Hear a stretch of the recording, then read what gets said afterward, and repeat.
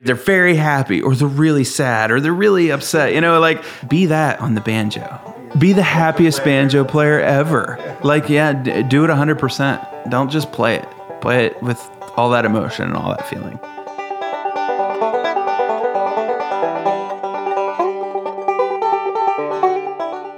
Greetings, everyone. I'm Keith Billick, and this is the Picky Fingers Banjo Podcast. It's great to see all you regular listeners here back again, and if there are any new listeners joining, welcome. It's a wonderful banjo-y place to be. So if that's something that interests you, you have found the podcast for you. How did everyone like the last episode, which was the first of the freshly picked series, which rather than profile a player specifically, it profiles a specific recording. And, I was able to discuss the recording with the banjo player on it, but it delves a little more into the music. So far I've gotten good feedback about that, but feel free to let me know what you think. I do already have a few more interviews in the can that you'll be seeing in the coming weeks with that series. But today we're going to be back to a little bit of the standard interview format, but little back and forth, little change of pace is always good, right? This was actually a tumultuous week here at Picky Fingers HQ. We had a big storm last week, and you've heard me at times refer to my suburban Detroit basement recording studio, which I am now back in, and I've also referred to my canopy tent that I do as a makeshift outdoor studio when the weather is nice. Well, this storm, not only did it flood my basement, but it also ruined my canopy tent. So basically both of my little recording areas had to be completely evacuated. And, I don't want to sound like I'm complaining too bad. I'm still fortunate nothing too terribly valuable was lost. Unless, of course, you work for my homeowner's insurance, in which case I lost that original flathead 5-string Granada banjo. That was a real heartbreaker. But no, everything came out all right, but it was definitely a bit of a setback. But I'm up and running, not going to let it hold me back. And other than a lot of bleaching and scrubbing and moving of items and throwing out a lot of other items, I'm going to persevere and be right back at it.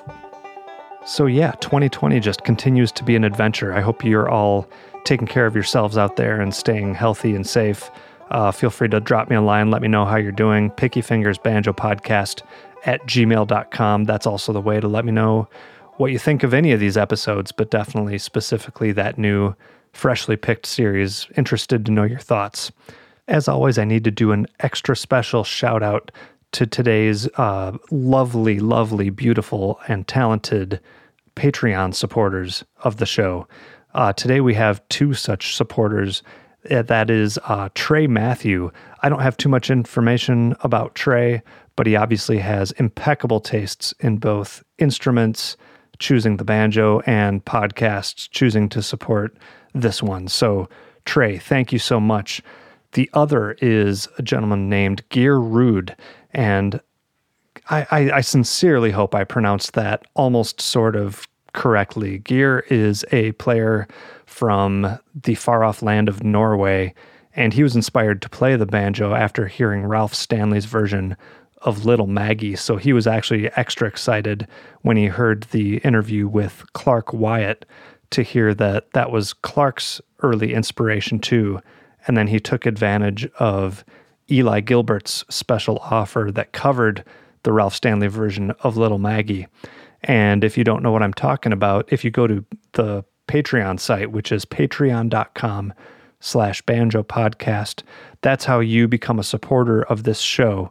If you're enjoying what you're hearing, that's the way to kind of give a little back. But at certain support levels, there's a fella named Eli Gilbert. A lot of you will know who he is, but he just has brilliant advice and banjo playing tips and has one of the best YouTube channels out there for banjo instruction. But I have a deal with him where for each of these artist interviews, he's going to give the Patreon supporters a little extra insight in the form of a bonus video. And so Gear Rude was real happy to see that come out from Eli. And thanks again to both Trey and Gear for your Patreon support.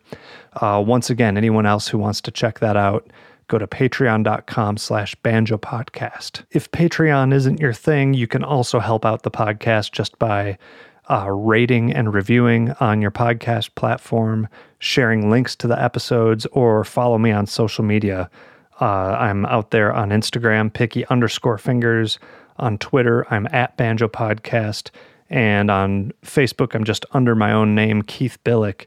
But a lot of the listeners go to this podcast fan group called Picky Fingers Banjo Podcast, Listeners, Fans, and Friends. There's actually over 750 of us who are on that group trading all sorts of banjo knowledge and tips and whatnot. So that's a real great way to stay in touch as well.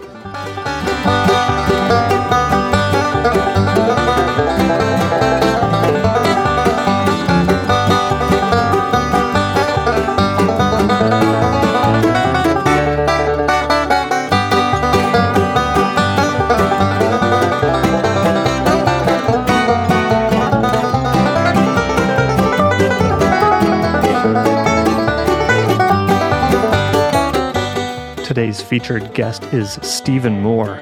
Stephen plays banjo with the David Mayfield Parade and also the Ohio-based bluegrass group called Almost Famous. Stephen doesn't quite have the household name recognition of someone for example, Ron Block, and that's just mostly because he is not a full-time touring performer. But make no mistake, he is as talented of a player as there is out there. And almost anyone who pays close attention to the banjo world out there, and particularly the contest scene, definitely knows about Stephen and his playing. For example, when he won the Winfield contest most recently in 2015, the second and third place contestants were Matthew Davis and Kyle Tuttle. So that's the type of company that he keeps, some real heavy hitters there. Stephen, as you'll also hear, solidly defeated me at the Rocky Grass Banjo competition along with everyone else. He's a prolific contest winner. I find that he just has a real knack for almost orchestrated-like arrangements for the banjo and still makes them fit in not only in a solo banjo context, but it sounds really great with a bluegrass group, and you'll hear a lot of examples of that during the course of this interview. So sit back and enjoy, or you don't even need to sit back. You can mow the lawn, go on a walk, be driving in your car. Whatever you're doing, enjoy this interview with Stephen Moore.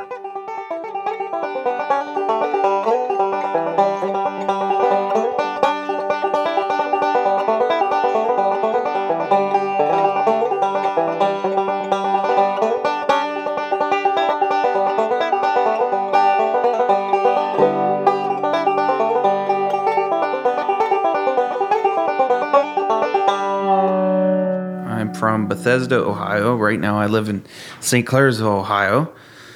I guess when I was 6 years old is when I first heard the banjo. Okay. What was that situation? So my mom is a huge Statler Brothers fan. Oh, okay. And one of the Christmas vinyl records that she has had some banjo on it. Oh, that's surprising. That's cool.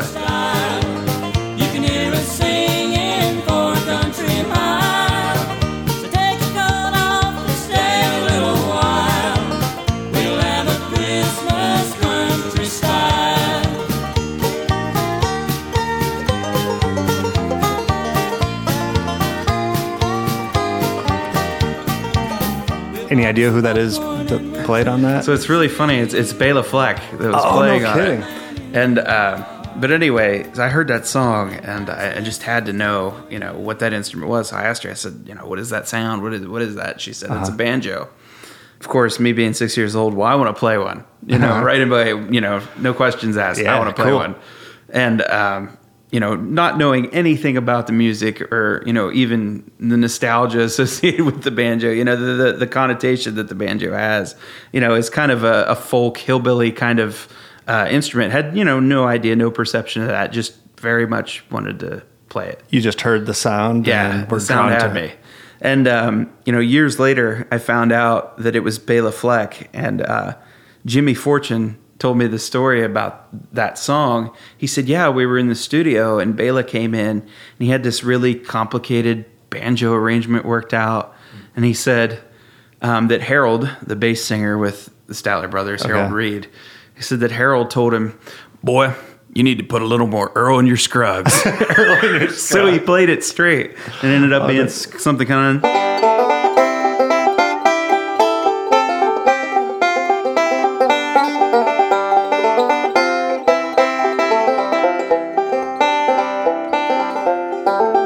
real simple, you know, instead of something complicated. So I don't know if he'd played what he'd prepared, if it would have caught my ear, you know, at 6 years old, versus that more Scruggsy.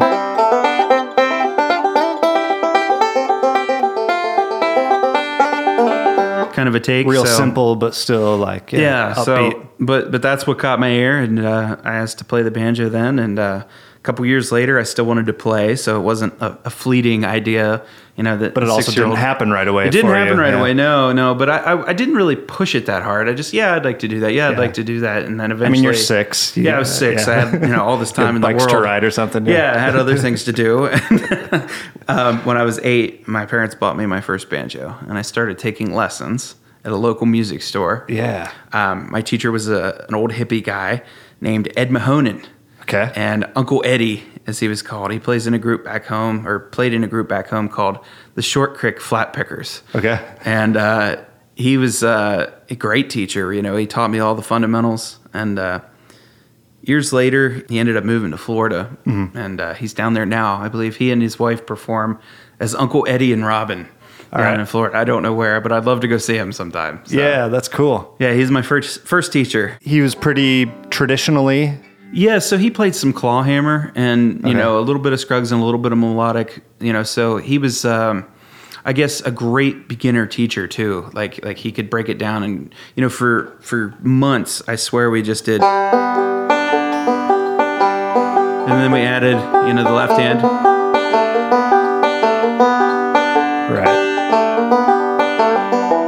And I have countless tapes of that, you know, just of your lessons. So I would take a little, it was like a Fisher-Price cassette tape recorder. And like, that's what I used in my lessons. Like I took it in and recorded. That's hilarious. And I would listen back on the Fisher-Price cassette tape player, you know, and it was terrible, but it, you know, that's how I learned. So. And that's a testament to how motivated you must have been, because as someone who has taught lessons, that's always a risk with young kids, is like not giving them something quickly enough that will catch their ear, because they want instant gratification. So the fact that you were able to like follow him down that really fundamental road. It was definitely really definitely caught my ear enough to do it, you know, just, you know, we learned Cripple Creek, of course. And then I think Foggy Mountain Breakdown, and my mom knew that song from the movie Bonnie and Clyde, you know, and so that was I didn't exciting. know it, you know, but so I knew nothing about bluegrass, and I'm sitting there and I'm taking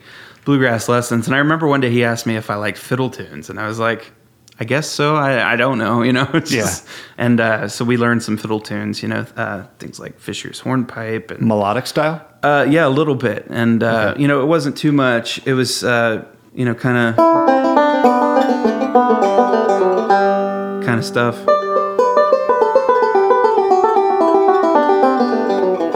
Scale patterns. Just kind of scalar melodic style.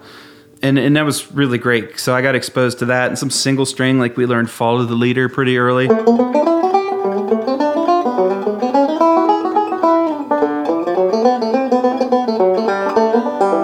Yeah, so you were hitting all the bases. That's really cool. Yeah, Ed was really a great influence and, you know, great teacher, got me all the fundamentals. And then one day he came to me and my mom, I was 13 then, so I took lessons from him from age 8 to about 13.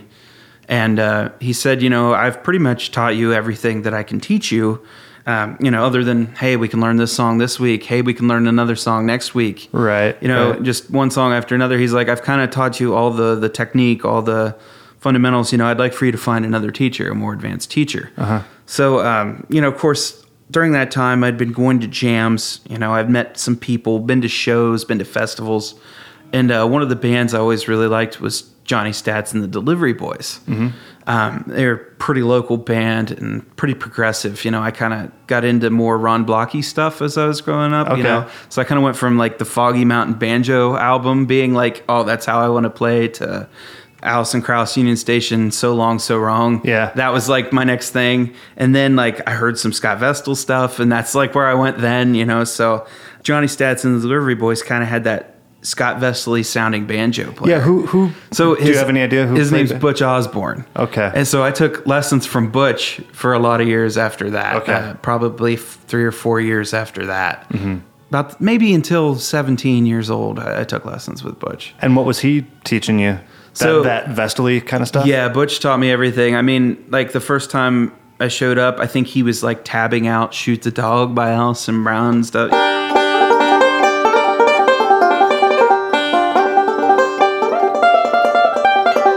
You know, stuff like that. And I was like, I'd never heard it before, you know? So then I learned that one later from him. Yeah. But yeah, we delved into Scott Vestal and Alison Brown. And then I remember one day he showed up, he goes, so I didn't play the banjo at all this week. He said I felt pretty down because I heard this guy play with John Cowan last weekend, you know, and he was really, really good and really young.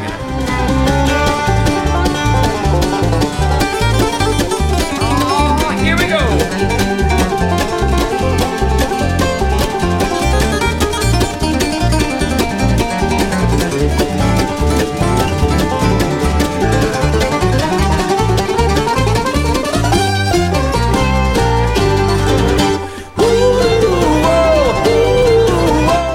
So he didn't play at all because he was discouraged? Yeah, he was about like, it? I'm so discouraged. And it turns out it was Nome County shredding it, you know, yeah, of course. yeah. And it was so funny because Butch was like, I just want to throw my banjo in the fireplace. He's like, I give up. I know the feeling, and you got to let yourself just feel that way for a day or two, and then come back at it and attack it, I guess. So then I ended up learning some Nome County stuff with him. Just, you know, his first album, In the Maze, had some stuff on it that we worked on. Yeah, so maybe I'm skipping forward a little bit, but I was mentioning right before we started talking here that we met briefly at Rocky Grass in the banjo contest, which I just got my butt handed to me by you and the rest of the guys. But you won that, and I feel like I remember when we met. Didn't you play one of Nome's tunes? Yeah, for the in the contest? finals, I played Super Grouper. Okay. Which is on that In the Maze album. Yeah, I remember you playing that for me. Yeah, and, nice B, closed position. Kind of stuff. Yeah, So- and you just figured that out on your own, or was that something that Butch? That was one helped that you he with? started me on. Butch started it with the capo, and you know, I found out later that was definitely not the right place. So like, I remember being like 15, and I took a whole day and I learned Super Grouper, like from dawn till dark. That's all I did was Super Grouper. Like, Yeah. it was like one of those things that, you know, I remember it well, and I tabbed it out, and I still have that tab somewhere. But I learned it, and I ended up playing it in the contest there at Rocky Grass. Yeah, that's amazing. I was going to ask, how did you go about figuring those out? But I guess maybe a more relevant question is that still the way that you go about learning tunes or figuring stuff out? I would say that's the way I learned things then. You know, I was still, I think, growing and trying to figure out, you know, not that you aren't always trying to figure out the banjo, but like I was still learning the language, I think, you know, and now I feel like I know the language, and it's just putting it together yourself now, you know. Back then, you know, I don't think I had ever heard anything like that, you know. I don't think anyone probably had that. No, Like and still, like, you know, it definitely changed who I was as a player. Like, it made me want to play more musically, like Nome does. So, And what do you think are the elements of that? What is the mind frame? just kind of this fearless approach to the banjo, where you don't stick to what you know. You just, I'm going to leave that. You know, I'm going to leave that behind, and I'm going to try it a different way. And like that changed how I played. Just hearing somebody else do that, you know. So You felt like you were a little too confined to, Yeah, like I you're mean- following rules almost. Well, yeah, That- like you're following something, you know, like, and in some way you almost get to a point where it's like improvisation, where you don't know it at all, and you're just going to take a stab at it. Yeah. So like, I think that it helped me with that, and you know, today when I write songs, I try to just think, I'm going to leave what I've heard behind and write something that I want to hear. I might have a melody in my head or something, but then I'll, put it together that way. So it starts with hearing it in your head, and then it's almost as if you're teaching it to yourself. Sometimes, yeah. On the instrument? Yeah, sometimes that's how I write. Sometimes, I have to find it first, on the banjo, and then, I start putting it together. Something, a lot of times, though, it does come to me. Just I'm right there in my mind, and I just start playing it. So I don't know, it's a mix. Yeah, I understand. That's something I struggle with. I don't write too many tunes, but as I try to make myself write more tunes, it occurs to me that as soon as I pick up the instrument, my hands just do what they always do, and they play the same licks. We all kind of do that. Yeah, you fall and into it's almost that. better if you make yourself. You fall into that, and I fall into that with my, I would say, practice, if you want to call it practice. I'll come home from work, and my wife often has dinner ready. She's a saint. And she makes dinner, and then I'll sit there, while we're eating dinner, and I have the banjo beside me, and I'll play it while I eat. It's just it consumes. Or we'll watch a show in the evening, while we're eating dinner, but I'm playing banjo through the whole show. Okay. She loves Friends and all these 90s sitcoms, so I'm up on that now, which I wasn't before, but the whole time I'm sitting there and I'm playing banjo, and I do find myself, playing things that I already know. Mm-hmm. Well, for a banjo that you eat dinner while playing, I'll notice that there's a remarkable lack of marinara sauce or salad dressing on your banjo. It's still pretty clean for being accompanying you on all those meals. Yeah, that's pretty great. And there's no spaghetti here. Yeah, good. So she doesn't get too that's got to be annoying, right? Someone playing the banjo while you're trying. She's a saint. She puts up with the banjo. She puts up with me. So nice. So going back to those contests, what kind of preparation did you do to prepare yourself for those? Oh goodness! I guess because other than Rocky Grass, you're a Winfield winner too, right? Yeah. Which that's the big I've won Winfield twice. That's have you? The big contest, for in the banjo world. I started going when I was 15. Mm-hmm. It was 2006, and I got third that year. And I was influenced by Butch to go. Butch said, "Hey, you're doing really great. You should go to Winfield." And he had been there before, and he had made top 5, but he'd never made top 3 and taken home a banjo. He said, "You should go, and you should do it." So one year, my dad said, "Let's go," and we went. And we didn't know anybody. We just drove out there, and it's 1,000 miles from Southeast Ohio to Winfield, Kansas. So we did this long trip, and we set up camp in a tent, and we played. Folks, I need to tell you about one of the sponsors of the podcast. It's Elderly Instruments, and these days there's a huge push in supporting local family-owned businesses. Elderly Instruments definitely fits that bill. They've been family-owned since their beginnings in 1972. And that being said, they have grown into a world-famous supplier of all stringed instruments, including banjos, guitars, mandolins, fiddles, ukuleles, all that kind of stuff. They have the instruments, they have the accessories, and yes, the fact that they are world-famous now means they also ship worldwide. So even if you are unable to make it to their Lansing, Michigan showroom, they can ship to you and also give you the advice to help you make sure that you're finding the right item for your needs. That's the same whether you are a beginner looking for your first instrument or whether you are a very high-end collector looking for that extraordinarily rare or hard-to-find valuable item. Elderly is going to have all of that and everything in between. They're well known for their selection, but also their customer service. So make sure you give them a visit at elderly.com. They will not steer you wrong. Another sponsor of the Picky Fingers Banjo podcast is Peghead Nation. I'm always proud to recommend them, but especially during these times of staying at home a bit more often than we used to.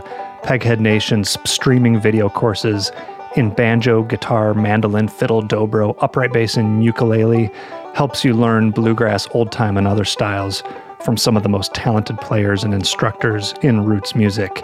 Among their video courses that they offer, you'll be able to find beginning banjo with Bill Evans, bluegrass banjo with Bill Evans, clawhammer banjo with Evie Layden, Wade Ward style banjo with Bruce Molsky, the banjo according to Danny Barnes, and also contemporary bluegrass banjo with Wes Corbett. And each of those courses has high quality multi-angle video lessons, downloadable notation and tablature, play-along tracks, and then plenty of play-along tunes included.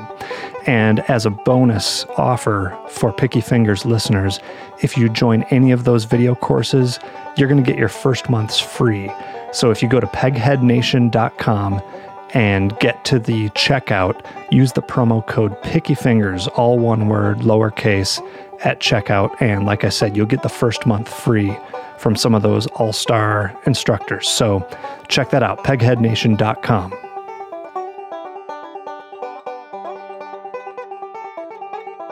Did the contest, and I guess to prepare for the contest that year, I just decided I was going to pick out 4 songs and work on them, and work them up in a way that I think I would like to hear them played in a contest. Yeah. Which is to some degree, flashy and a little bit showy, but I didn't want it to be like obnoxious or over the top or, something that would, I guess, be distasteful. I wanted it to still be tasteful.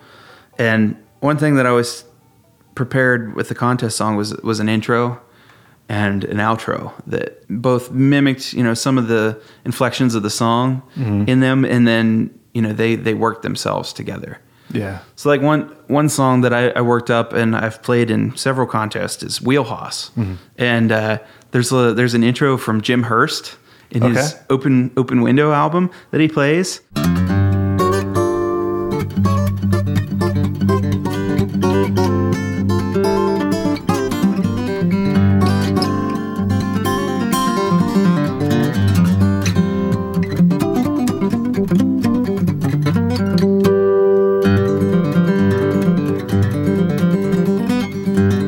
So I kind of stole some of that and adapted it to what I wanted it to be on the banjo. So I have this.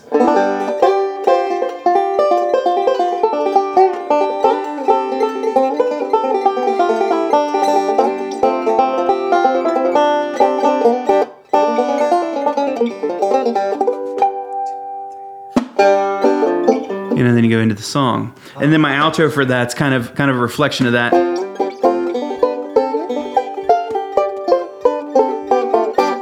So like I've played that in contests before, and that's I guess my way of coming up with it is 3 good breaks, intro, outro, and then that's kind of the formula for contests, I guess, for me. And are you improvising during no, a contest? Generally I have it prepared. Especially for when you're driving 1,000 miles, I don't want to go out there and just have a hiccup. I want to do well. Make it worth my trip.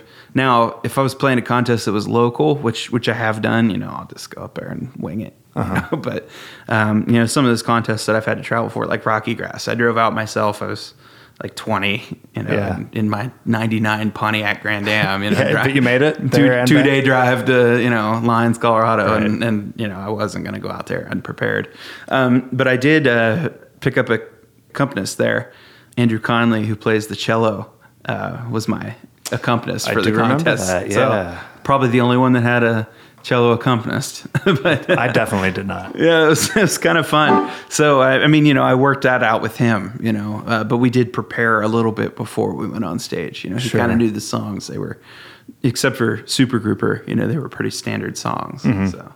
But so if you weren't improvising, what about the rest of it? Like, do you have a method of approaching all the variations that you're trying to do? Yeah, just I think a good first break in a contest should be pretty strict to the original or to the raw melody. If I was playing, let's just say Wheelhouse right now, you go back to the Bob Black banjo break.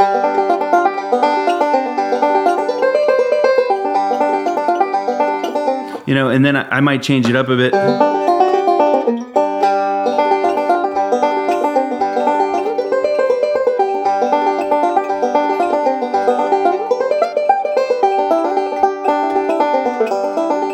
Just kind of sticking to that beginning. And then I guess, depending on if you have, if it's a short song or a fast song, you might have 4 breaks versus, kind of a regular tempoed song, you'll probably have 3 breaks, Yeah. So if you have, let's just say a 3-break song, maybe the first break you're straight, the second break you go up the neck and...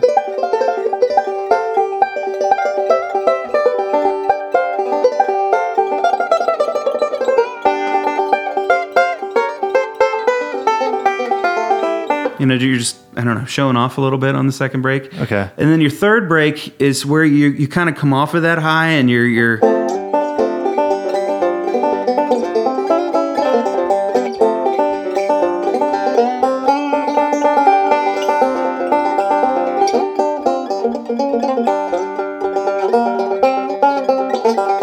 then you're right back.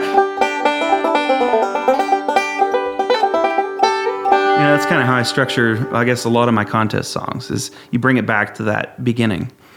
Yeah. On the last break. That's incredible. You're doing so many different techniques that a lot of people think of as being separate techniques. Yeah, And, it's definitely a fusion of all, single style or single string, melodic style, Scruggs style. It's definitely a fusion of that. Like, I don't let that style get in my way of, right. creating something. It's just what I want to hear at that exact point. I'm going to play it, Was that ever a challenge for you? I guess when your first teacher was teaching you all of them at the same time, maybe it... Yeah, no, not so much. They just kind of, to me, that's, when I play the banjo now, it's that blend of styles. It doesn't, there's not really, for me, a separation of them. They're just kind of all happening together.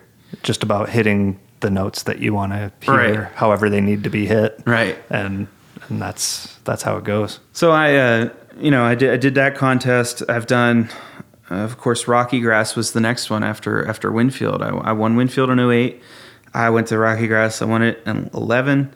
And then I think it was Merle Fest and Reno Fest the same year in 2013. Huh. Just did the whole... Yeah. So sweep. that was kind of I got them all in, and then, I was eligible to do Winfield again. And I was like, yeah, I guess I'll go back. So I won it again in 2015.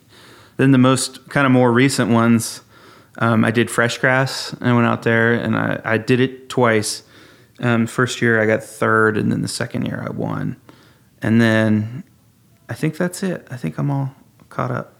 Yeah. Oh, Carolina in the Fall was in there, which that was pretty cool to do. Jens Kruger's festival. Yeah. And he actually judged the contest. Oh, so that's which quite is really a big cool. Yeah, so, vote of confidence. Yeah, it was great. Yeah, Jens that's is cool. a great guy and a great player, so that was pretty cool. Who else do you consider your main influences? Oh man, I know there's got to be there's a lot of banjo influences, so Butch Osborne, my first teacher, and some of the other guys are his influences too, but like Bela Fleck, Noam Pikelny, of course, as we mentioned, Scott Vestal, Allison Brown, Jens Kruger.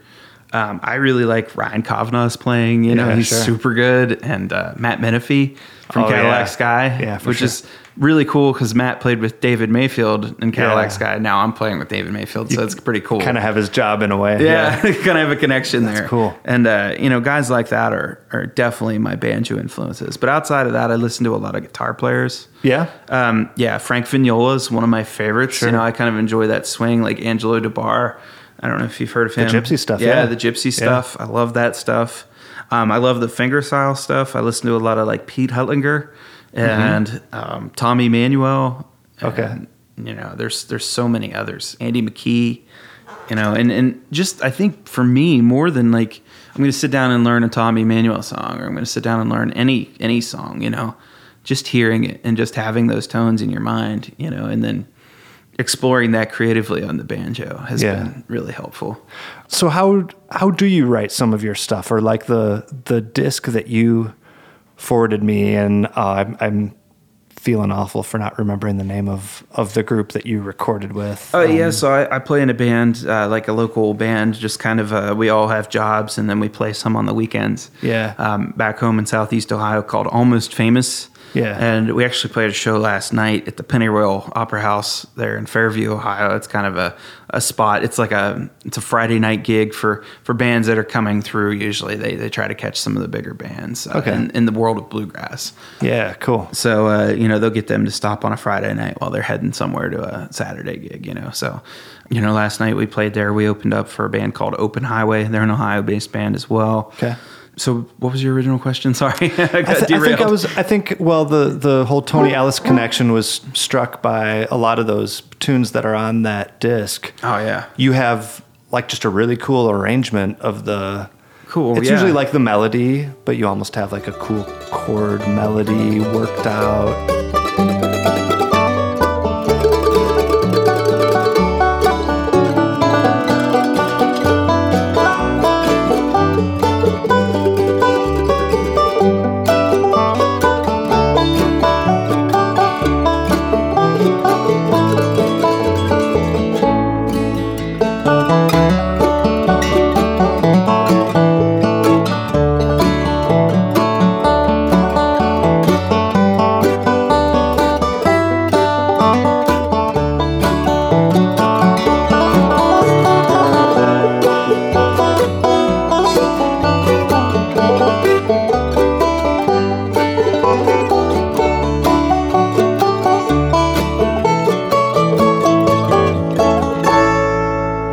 Take another look before you lock the door.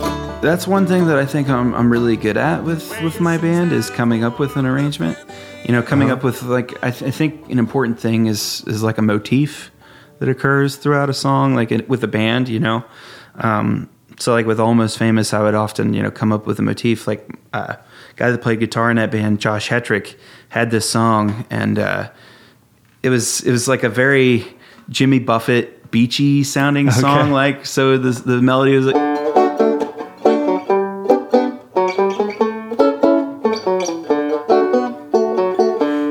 So like I came up with like just a little jingle to go with that. It was like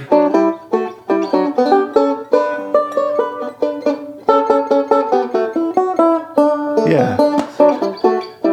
Sounds like steel drums or something like that. I haven't played it in a while, so I didn't even think of it. But and that happens 3 or 4 times throughout the song. It's kind of a nice. So I guess for me, that's a good point. Of coming up with an arrangement is coming up with a motif that happens often. And just locking into the vibe that you're getting. And then you can all play it together. Like the fiddle can join in with you and match the banjo part, and mandolin can play it too. So. The Picky Fingers Banjo Podcast is brought to you by our sponsor, Deering Banjos, who want you to know that banjo teachers love good times. In a recent survey conducted by Deering, over 200 banjo teachers were asked, how likely is it that you would recommend the Good Time banjo to your students? An overwhelming 85% responded that they would, with the number one reason being that good times are easy to play. Even Good Time ambassador and 2019 IBMA Banjo Player of the Year Kristen Scott Benson agrees that you will not find a better banjo than this in the price range of the Deering Good Time. With the Good Time banjos, Deering understands the importance of starting out with a banjo that will help, not hinder, your banjo learning experience, which is why they make sure that each and every Good Time banjo leaves looking great, feeling great, and sounding great. For more information and to see exclusive videos from Good Time ambassadors Kristen Scott Benson and Pete Wernick, head over to deeringbanjos.com/teacherslovegoodtimes. Or in other parts, I've almost heard you do almost like a quasi flamenco type of. Maybe. I'm thinking of the arrangement you had of All of Me, not the. Oh, okay, yeah. Not the jazz standard. The Piano Guys song. Uh-huh. Yeah, that's a cool song. Yeah, and there's just some other techniques and. So that was I should explain. that song came up on YouTube, one of those college nights that I should have been studying and, preparing for tests. I was listening to, different things on YouTube, and somehow I came across that video of John Schmidt playing his song that he called All of Me.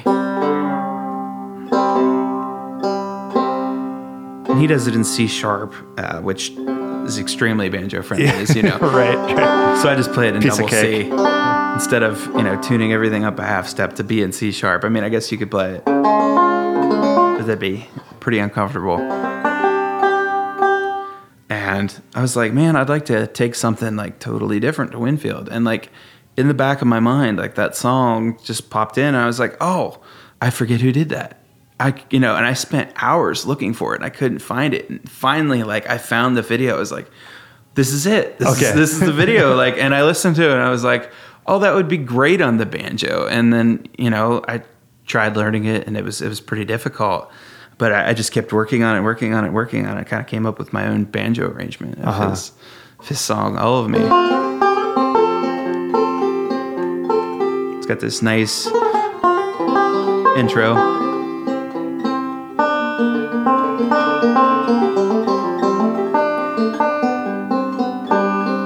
Which, have you listened to his version of it?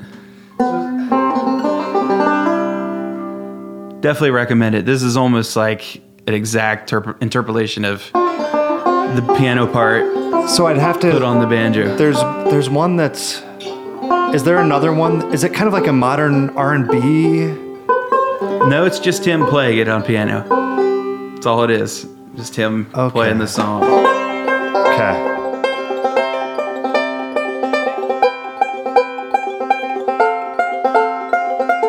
So it's got a first part that goes like that, and I guess.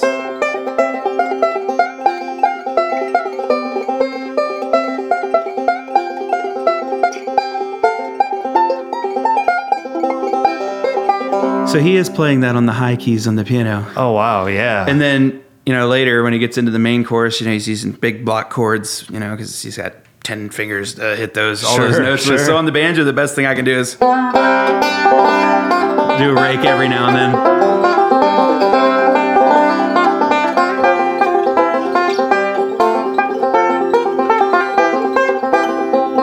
But then I kind of deviated from his for the next part. I played something like.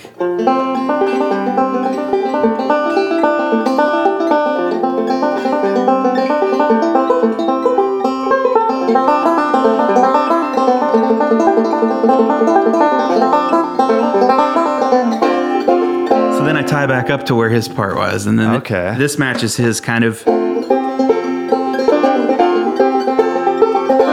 There's this crash, and it's where he's taking his whole arm and he's just slapping it down on the black keys on the piano. Oh, wow. So that's kind of what that's.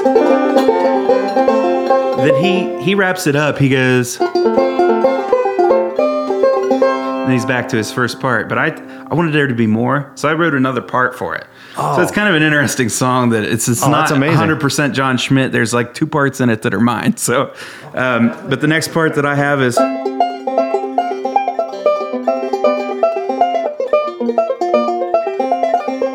This is probably that flamenco part you were talking about up here.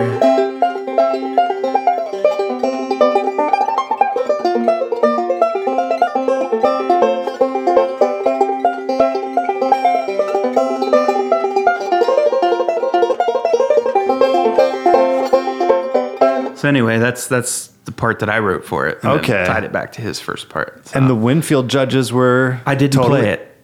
Oh, I did play it in the contest. I kind of had this fear that, that would be like a little outside of the scope of like a bluegrass contest. That's exactly what I was thinking. So like I had it already and I was like, you know what? I think that's too risky. So I played some more. I played in the finals that in 15. I played, I think it was Whiskey Before Breakfast and When Johnny Comes Marching Home. Okay.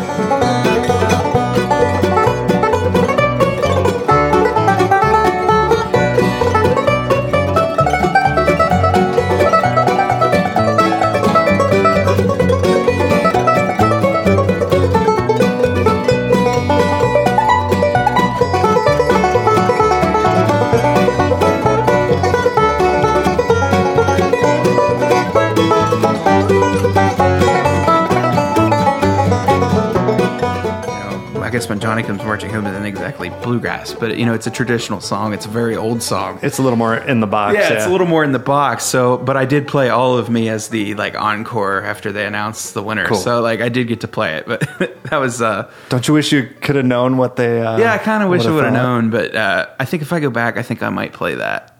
Yeah, because I love that song. I love that you know, John Schmidt's arrangement of it's great. Yeah, I am so disconnected from like pop music. Isn't there another like pop song called All of Me? Oh, that's like John Legend. Yeah. Okay.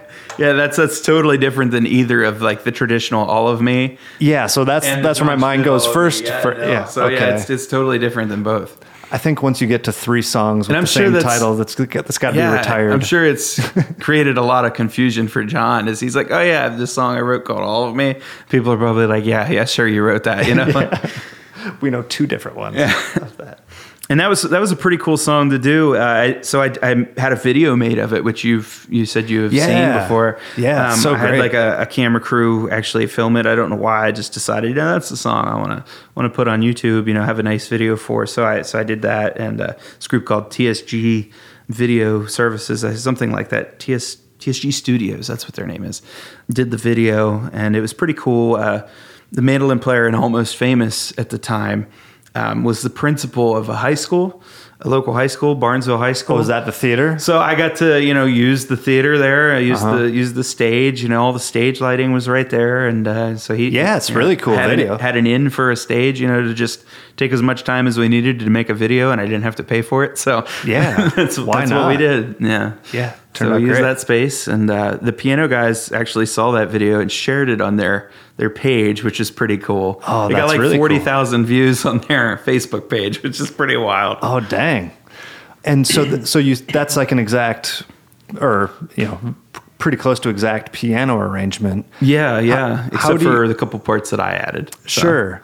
How do you approach something like that? Are you a slow downer, or you just have to listen to it over and over and over and over and over? I think I would just listen to it more than I would slow it down, unless there's a part that's pretty complicated in itself, which I may have done for that song. I honestly can't remember. But for the most part, it's just listening it over and over again, and then playing along with it. What is your typical practice routine these days, and how do you get warmed up for gigs, or what? Do you have a have a method to all your madness? Honestly, like I said earlier, when I'm practicing, if you will, at home, if you want to call it that, a lot of time it's just mindless, just kind of a muscle memory thing. And I think that's important to at least be getting that much, muscle memory thing, to keep you at a certain point, maybe so you don't decay, so you don't lose it. Sure. But it's definitely not like a creative, constructive practice, for the time that I have outside of work, for me to do a creative, constructive practice, I kind of just turn off everybody else, my wife and the dog, and which I still get a little bit of that time, but it's not as often as I want. But when I do get, time like that, I think that I try to write more than actually practice, like if that makes sense. Like I'll go through scales and runs and try to execute them perfectly, and that's good practice. But I think my practice is better spent for me, right now, just trying to write. And is that something you've been doing a lot of? Like, do you have a lot of original tunes? I do. And they've mostly just sat in my head. Like I haven't done anything with them. So that's something interesting about, I started recently playing with the David Mayfield Parade. Yeah. Now I can bring these melodies that I've had and these arrangements that I've had. Yeah, cool. And they become something, with this band. So is that something that's happening? Yeah, it's definitely happening. Integrating a lot of your it's pretty cool. And we're at the early stages of it. We haven't been playing together as a group really that long. But already tonight we'll play a song that I wrote the melody for. And great. Andrew Bonas, the bass player, wrote the lyrics for. So, and we put it together as a group, and I kind of had most of the arrangement together, but we polished it as a group, and now it's a song, and it's one of our favorite ones we do. So yeah, that's great. How did David and the band kind of lure you onto more touring life? I guess I kind of gather that you've sort of stayed away from a lot of that. At one point, I think it was shortly after Rocky Grass, I got booked for a gig at Washington State Community College in Marietta, Ohio. And that was a great gig. They brought, a lot of money to the table for me to put a band together. So I flew guys in, and Andrew Bonas was the bass player I got for that band, and he was from Cleveland. Actually, he was living in Chardon, just east of Cleveland at the time. And he came down and, played that gig along with these other guys that, I'd met over the years going to bluegrass events. And there was kind of like this super band of players that I got to put together just for one gig. You just got to handpick them. Yeah, I got to handpick the guys I wanted. And it was great. And the gig went good. Everything was good about it. And, here years later, David moves back to Akron, Ohio.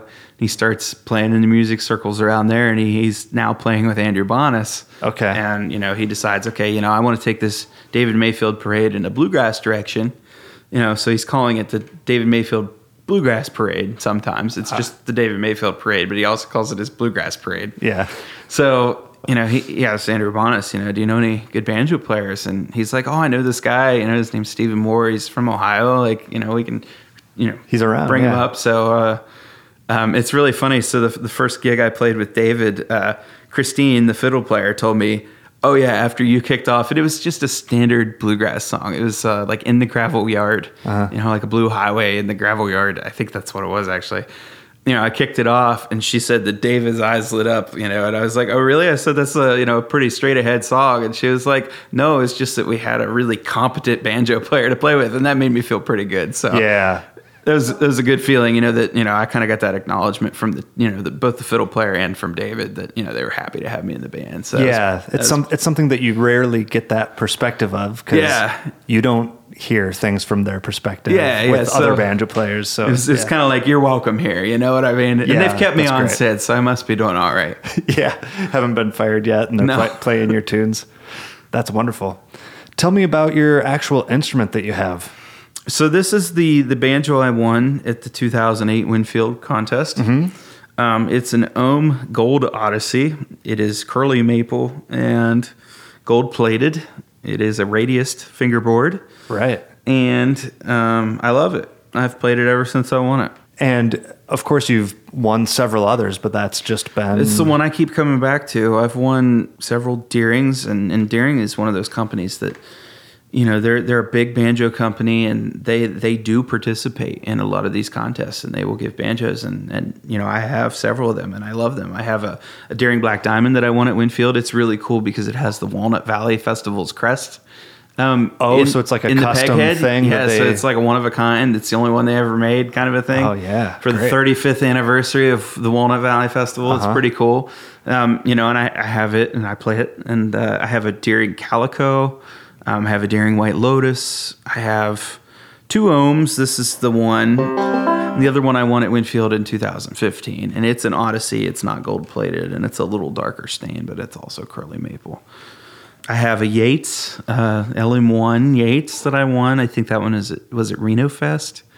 And then I have a Pruka that I won at Fresh Grass. It's the Allison Brown model. Yeah, I have like this great collection of banjos. Yeah, that's cool. And I recently got a neck fill. Within the last year, I got a neck fill. And I play it a lot. It sits on the couch mostly. There's probably more spaghetti on it. Oh, that's your dinner time TV show banjo. But yeah, this Ohm is my workhorse. I love the way it sounds. And what do you think this one? What do you think this one does that maybe you don't get from There's just any a one of the certain others? complexity to the sound that I like. I think that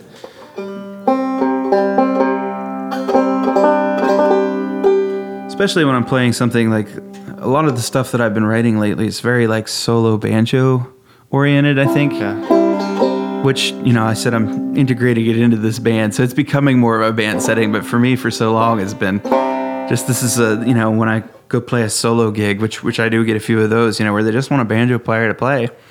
I'll play some of my original stuff, and I guess for me this banjo has a fullness to it and a complexity to the sound that works well for that solo banjo setting. Okay.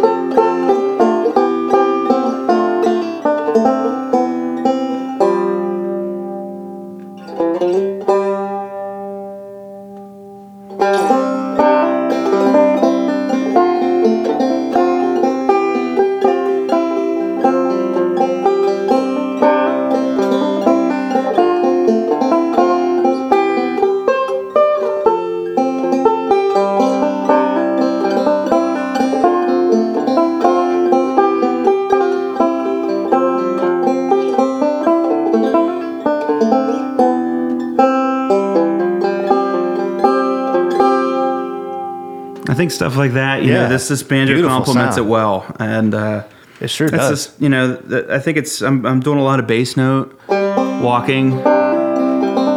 So C to D to E to the F. All in that.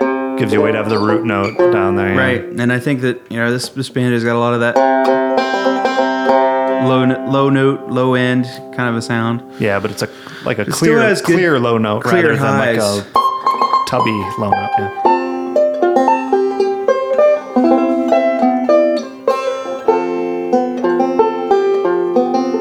And it really, I think, you know, on some of those complicated chords, these,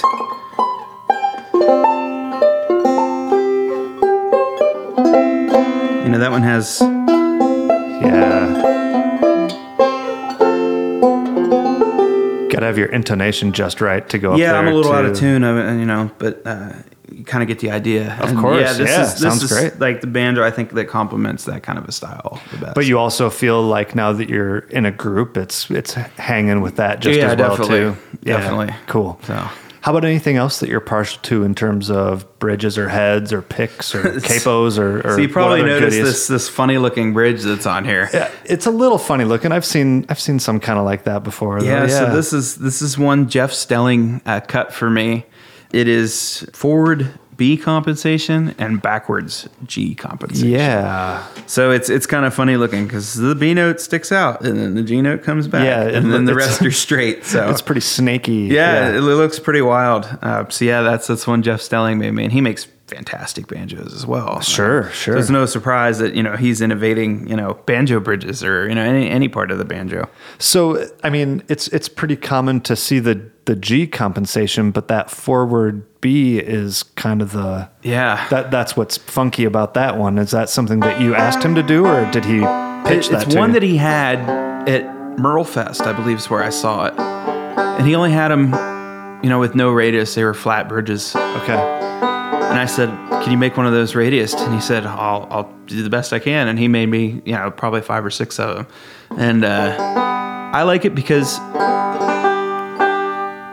it's kind of a well-known thing, you know, in the music world. You know, when you have your root note, you know, where we go to with the 3 usually is a little flat in our mind.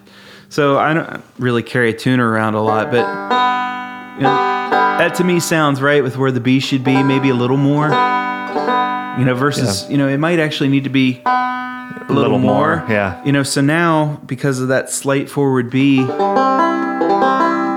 now when I fret, it's true. Oh, it sharps back up, doesn't Right. it? Okay. So I can still tune it where I think Interesting. it sounds good. And then when I fret it everywhere, Stays pretty true. it stays pretty true. Wow, because that's always, yeah, we kind of always have to determine what's better for us, that open G or being able to hit those unison Yeah, Ds. so it kind of takes care of some of that problem. Huh.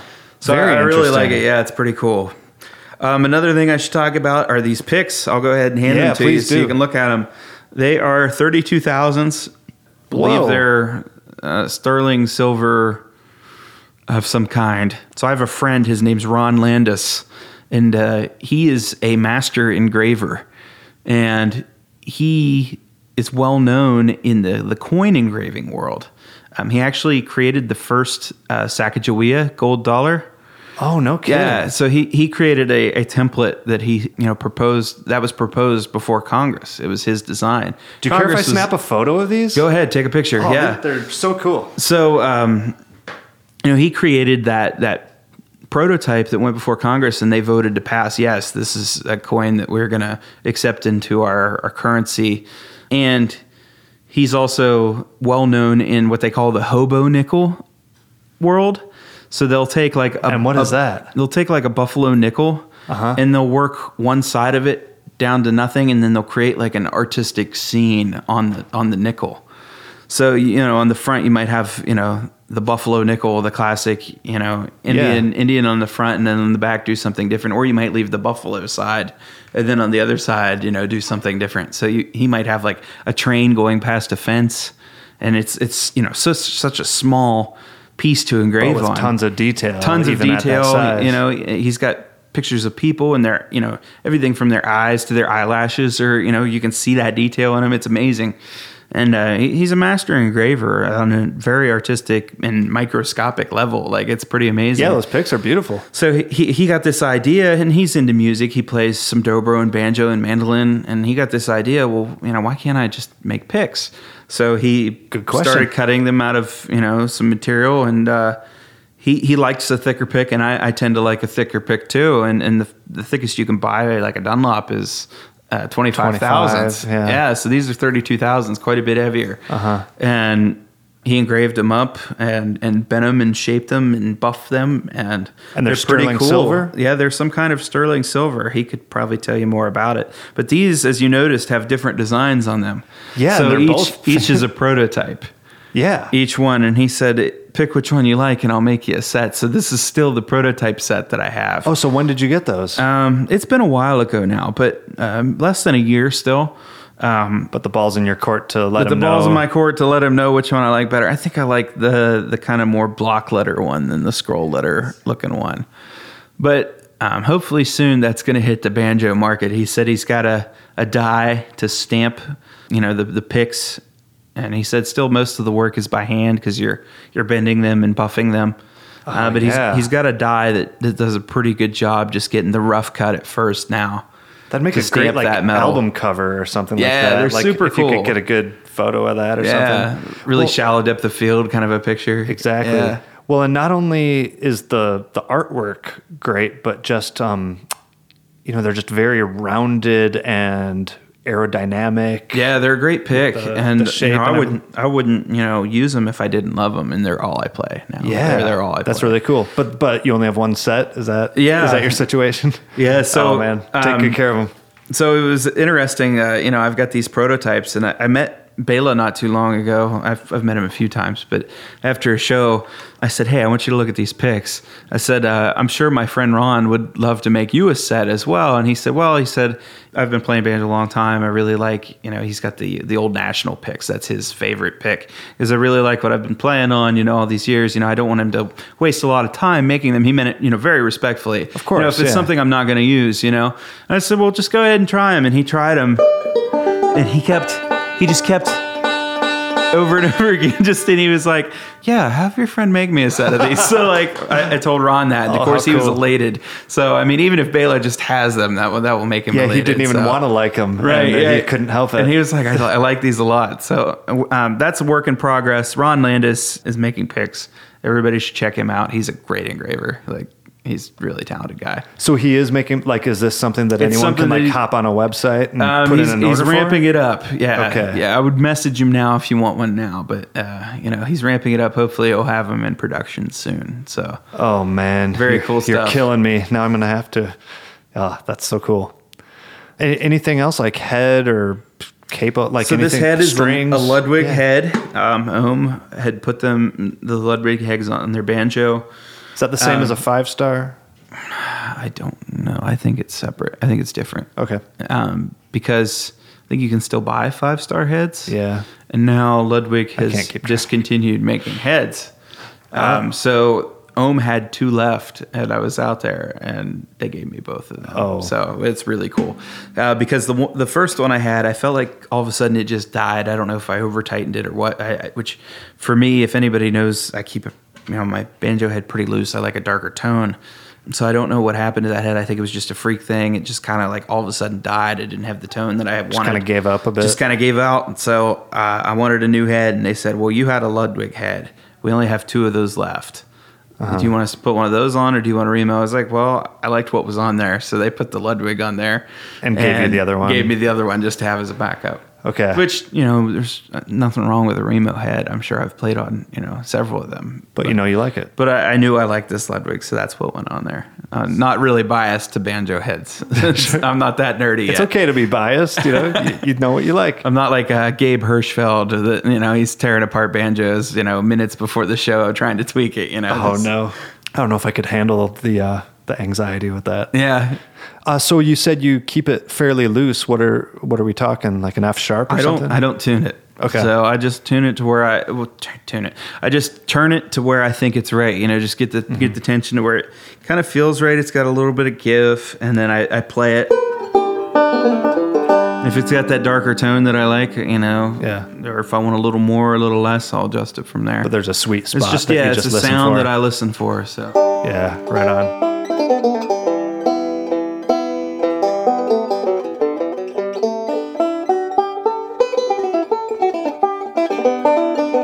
yeah, it's a little darker tone. Yeah.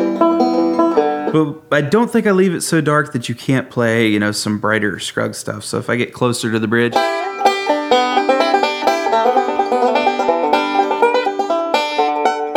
know, it's right there if you want got it. that for sure. Which, you know, I think between playing with Almost Famous and David and going to jams, I kind of want a banjo that's an all-around.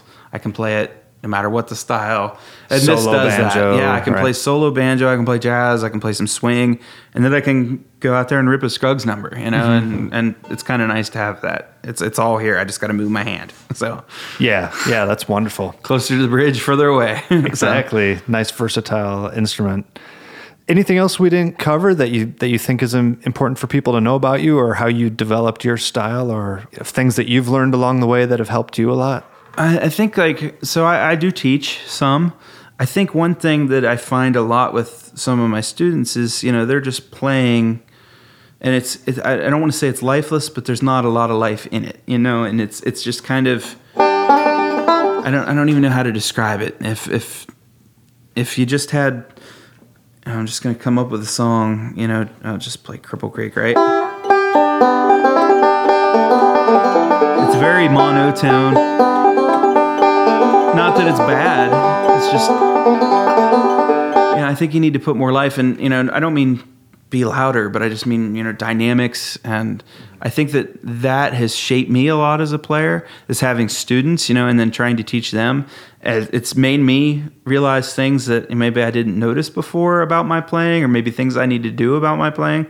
So what I tell my students now is, have you ever watched a Broadway show or listened to anything on Broadway? It's very exaggerated. Everything is very, like, the way they act, the way they sing, you know, it's all very exaggerated. They're very happy, or they're really sad, or they're really upset, you know, like, so, you know, it's be that on the banjo. Oh, Be that's that, great. like, take that boisterous Broadway in your face, you know, that it is, and put that on the banjo. Be expressive, I guess, is what I'm trying to say on the banjo. Oh, I love that. So that's cool. Yeah, but if you're gonna play something happy, be the happiest. Be the happiest banjo that's player ever. been. Yeah. Like, do it 100%. Don't just play it. Play it with all that emotion and all that feeling. Oh man, It's like, I don't know. That's what I tell kids now. most of my students are kids. I should say most, because I do have a guy that's like in his 60s taking lessons. So, but you tell him the same thing. I tell him the same thing. And what's their reaction, or are they able to absorb it and internalize? Some of them are, you know, some of them are like, oh, I get what you mean, you know, and then they try to do that, bring that life to the music. But, you know, some of them, I think they're still just timid, and, you know, I want to get that out of them. So I'm still working on them. Oh, that's great. I think that's really good advice. I'm gonna steal that one, I think. Yeah. That's cool. You're welcome to have it. Cool. Where can people find out what you're up to online if they want to check out your music or keep up to date? If you just Google Stephen Moore Banjo, or go to StephenMooreBanjo.com, or type me in on YouTube, Stephen Moore Banjo. Stephen with a V. Yeah, Stephen with a V, Moore, Moore, and banjo. You'll find me out there. You can keep up on David Mayfield Parade's website, davidmayfieldparade.net. And there is a Facebook page for me.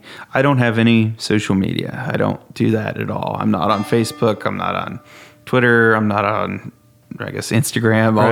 All these media outlets. I have none of that. But my wife has made a few artist pages for me. So you can. I don't know if do you still like artist pages on Facebook? Like, That sounds right. Okay, Yeah. so maybe you go there and like it, or, you know, and you can follow what I'm doing there, or something like that. So, you know, like I said, I don't play full time.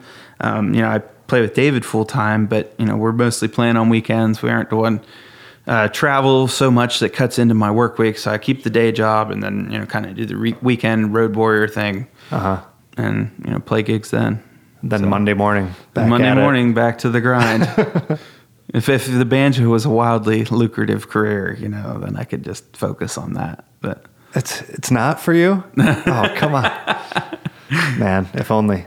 If only. Well, thanks again for your time. That was some really great stuff. Really like your playing, and I encourage people to check out that stuff. And there's some YouTube videos out there. Yeah, and it's all great. I plan on ramping that up too. I've got some video gear now. I've invested in some good camera and some good lighting gear, and we'll start getting some of those original ideas out there. Yeah, and we're going to be using that soon for some of the parade stuff. Mm-hmm. I've already created a promo video, so it should be out soon.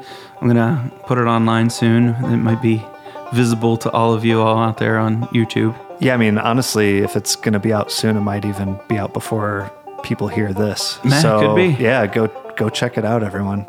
Well, thanks again, Stephen. Thanks, Keith. Thanks for having me. Much appreciated. Yeah.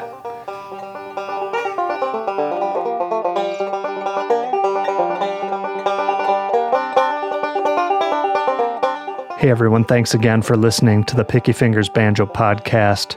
The sound clips you heard in this one, in the order that you heard them, was Dear Old Dixie performed by Almost Famous, Christmas Country Style performed by the Statler Brothers, Carla's Got a New Tattoo by the John Cowan Band, Super Grouper by Noam Pikelny, Wheelhouse performed by Jim Hurst, and then This Old House and When Johnny Comes Marching Home, both performed by Almost Famous. Thanks once again to Gear Rude and Trey Matthew, the Patreon supporters of this episode. Once again, you can go to patreon.com/banjo podcast to support the podcast if you like what I do and want to support it. You can contact me, pickyfingersbanjopodcast@gmail.com, and I will be back next time with another in the freshly picked series to profile another newly released banjo album. So tune in and check that out. And in the meantime, everyone, take care of yourself, and I'll see you then.